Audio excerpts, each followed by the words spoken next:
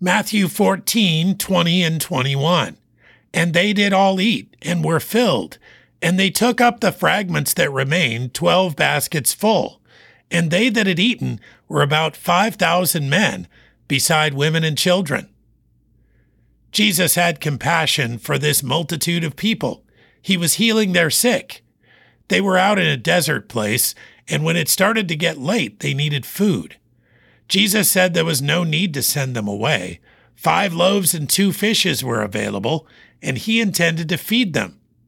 When you understand who Jesus is and take a moment to think about the power he has, numbers that don't add up in worldly thinking begin to add up. This tiny meal was multiplied by the creator of the universe. What seemed like almost nothing for so many became a massive feast with 12 baskets left over. Is this not just like Jesus' ministry in our lives?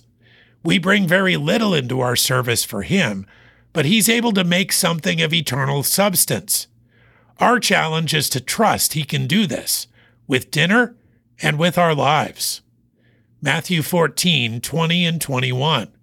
And they did all eat and were filled, and they took up of the fragments that remained 12 baskets full. And they that had eaten were about 5,000 men, beside women and children.